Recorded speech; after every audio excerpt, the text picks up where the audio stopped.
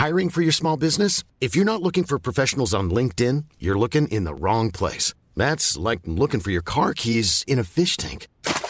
LinkedIn helps you hire professionals you can't find anywhere else, even those who aren't actively searching for a new job but might be open to the perfect role. In a given month, over 70% of LinkedIn users don't even visit other leading job sites. So start looking in the right place. With LinkedIn, you can hire professionals like a professional. Post your free job on linkedin.com/people today.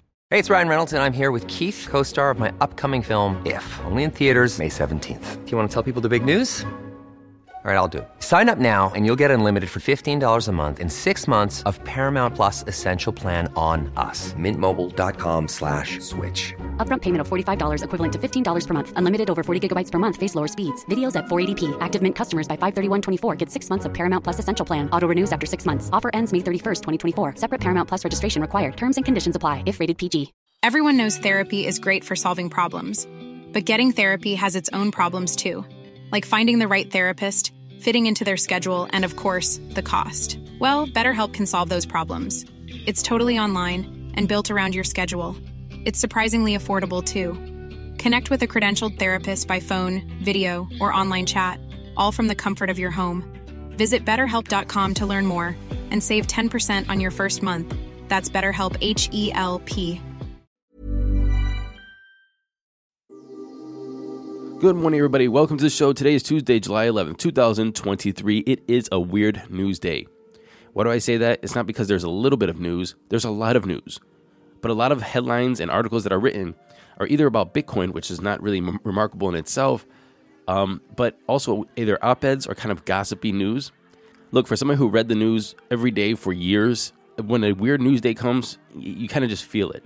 I can't put my finger on why, but you just feel it. For example, here's the top headline of the day. Crypto Twitter has been charged with tracking down spicy tweets that were deleted by Coinbase's CEO Brian Armstrong. He basically scrubbed all of Twitter from his old spicy tweets. It even appears that the Wayback Machine, it's a trusted internet archive, also has been scrubbed of all evidence of Brian's tweets. Some of the tweets that were deleted aren't really that spicy at all, but maybe they'll come up in a court case, who knows? For example, Brian Armstrong complained that Coinbase was removed from Bitcoin.org. Not too consequential, was it? Also suggesting a for-profit Bitcoin fork. He claimed that altcoins are a distraction. I mean, yeah, that's a little spicy, but any Bitcoin maxi would say the same thing. And he had a tweet that was trying to pump his own bags after Coinbase listed ETH, and it pumped 4%. Now, again, none of this seems really newsworthy, but I think the biggest news in this is that the internet doesn't forget, and you'll be held accountable for anything that you post 10 years ago, 20 years ago. So if you're going to go into public office, if you're going to maybe make a company that is going to be fighting with the SEC, you know what? Maybe an old tweet will come up now and then, and it might be read in court because the internet never forgets. So I guess tread carefully. Is that the moral of the story? Let's continue. Former SEC Chairman Jay Clayton, he said that regulators would find it hard to resist approving a spot Bitcoin ETF if the product performs the same functions as a futures ETF. He says that it's pretty remarkable that major players in traditional finance like BlackRock and so on and so forth want to put their names on a spot Bitcoin ETF application. Again, part of the weird news is that this is just gossip, speculation, op-ed, and I don't know, it's just basically what the whole news cycle today is all about.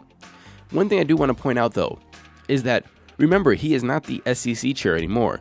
These political appointed positions or these positions within government, I promise you, Democrats are going to be united behind Democrats. Republicans are going to be united behind Republicans. But now that he's not the SEC chair, he's having this thought like, hey, maybe there's going to be a spot Bitcoin ETF. It's going to be hard to resist if it performs this way or that way. I think that his tone would be different if he was the SEC chair today. So I would say take his comments, take this rumor, take this gossip with a grain of salt. According to a recent report by CoinShares, digital asset investment products registered $136 million of inflows in the past 7 days, bringing the 3-week total to almost $500 million. Guess what crypto is getting 98% of institutional investments? Well, if you guessed Bitcoin, then you're right. I probably spoiled it by saying now into some Bitcoin news. Germany-based funds led the week with $61.5 million in inflows, Market has solid $212 million in institutional activity so far this year. The United States landed in second place over the past 7 days, posting $55.9 million in inflows, and then followed by Canada and Switzerland, who logged around $11 million and $8.9 million, respectively. Again, weird news. Why? Because $500 million seems like a lot of money until you're talking about a $1.2 trillion market cap for the crypto space, and the leader, Bitcoin, with around $600 billion of market cap. So talking about $500 million of inflows over the past 3 weeks is kind of weird because it really is insignificant, especially even if you look at the 24-hour volume of $15 billion. Again, weird news. The British bank Standard Chartered, they made a pretty big prediction that Bitcoin could reach $50,000 this year and $120,000 by the end of 2024. This is a 300% leap from where it is today. They said this is going to be because of increased miner profitability per Bitcoin, meaning that they can sell less while maintaining cash inflows, reducing net Bitcoin supply, and pushing Bitcoin prices higher. Now, what do I think this really means? This means that the hype cycle is starting. You're going to have all kinds of people come out of the woodworks and make their predictions. It's almost like clockwork. Everybody's going to say where Bitcoin is going to go, what's going to be the top, what's going to be the future prices, and this is just the first one. You're going to see your Tim Drapers, your Michael Saylors, you're probably going to see Jamie Dimon make some kind of prediction of it going to zero or going to $1 trillion or something ridiculous. You're going to see all of this. But here's the facts. Is don't think about the price. Just know that this is going to be early in the cycle. You're going to hear a lot about this. And look, if you're hodling Bitcoin, this is not financial advice, but if you're hodling Bitcoin or any digital asset, if you feel like selling because you want the money, you want the profits, just do it. If you want to hodl, then hodl.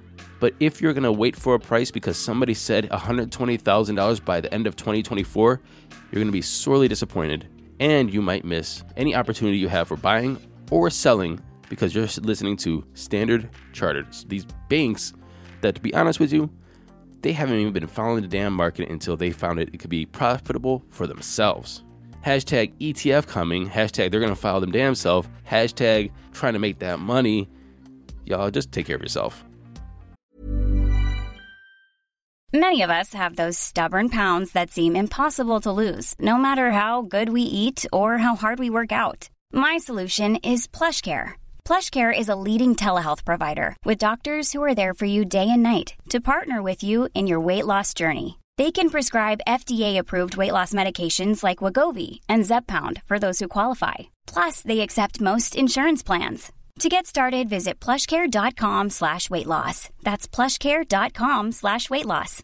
Everyone knows therapy is great for solving problems, but getting therapy has its own problems too, like finding the right therapist, fitting into their schedule, and of course, the cost. Well, BetterHelp can solve those problems. It's totally online and built around your schedule.